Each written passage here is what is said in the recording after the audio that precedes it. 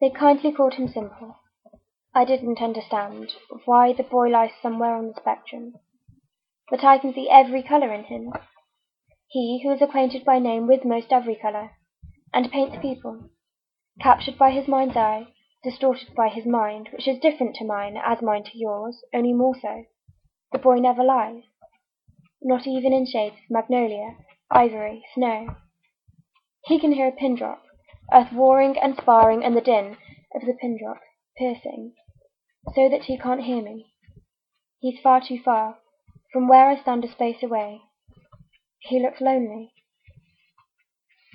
Clockwork leaves brought me closer to the sky, and in time I understood all their hues.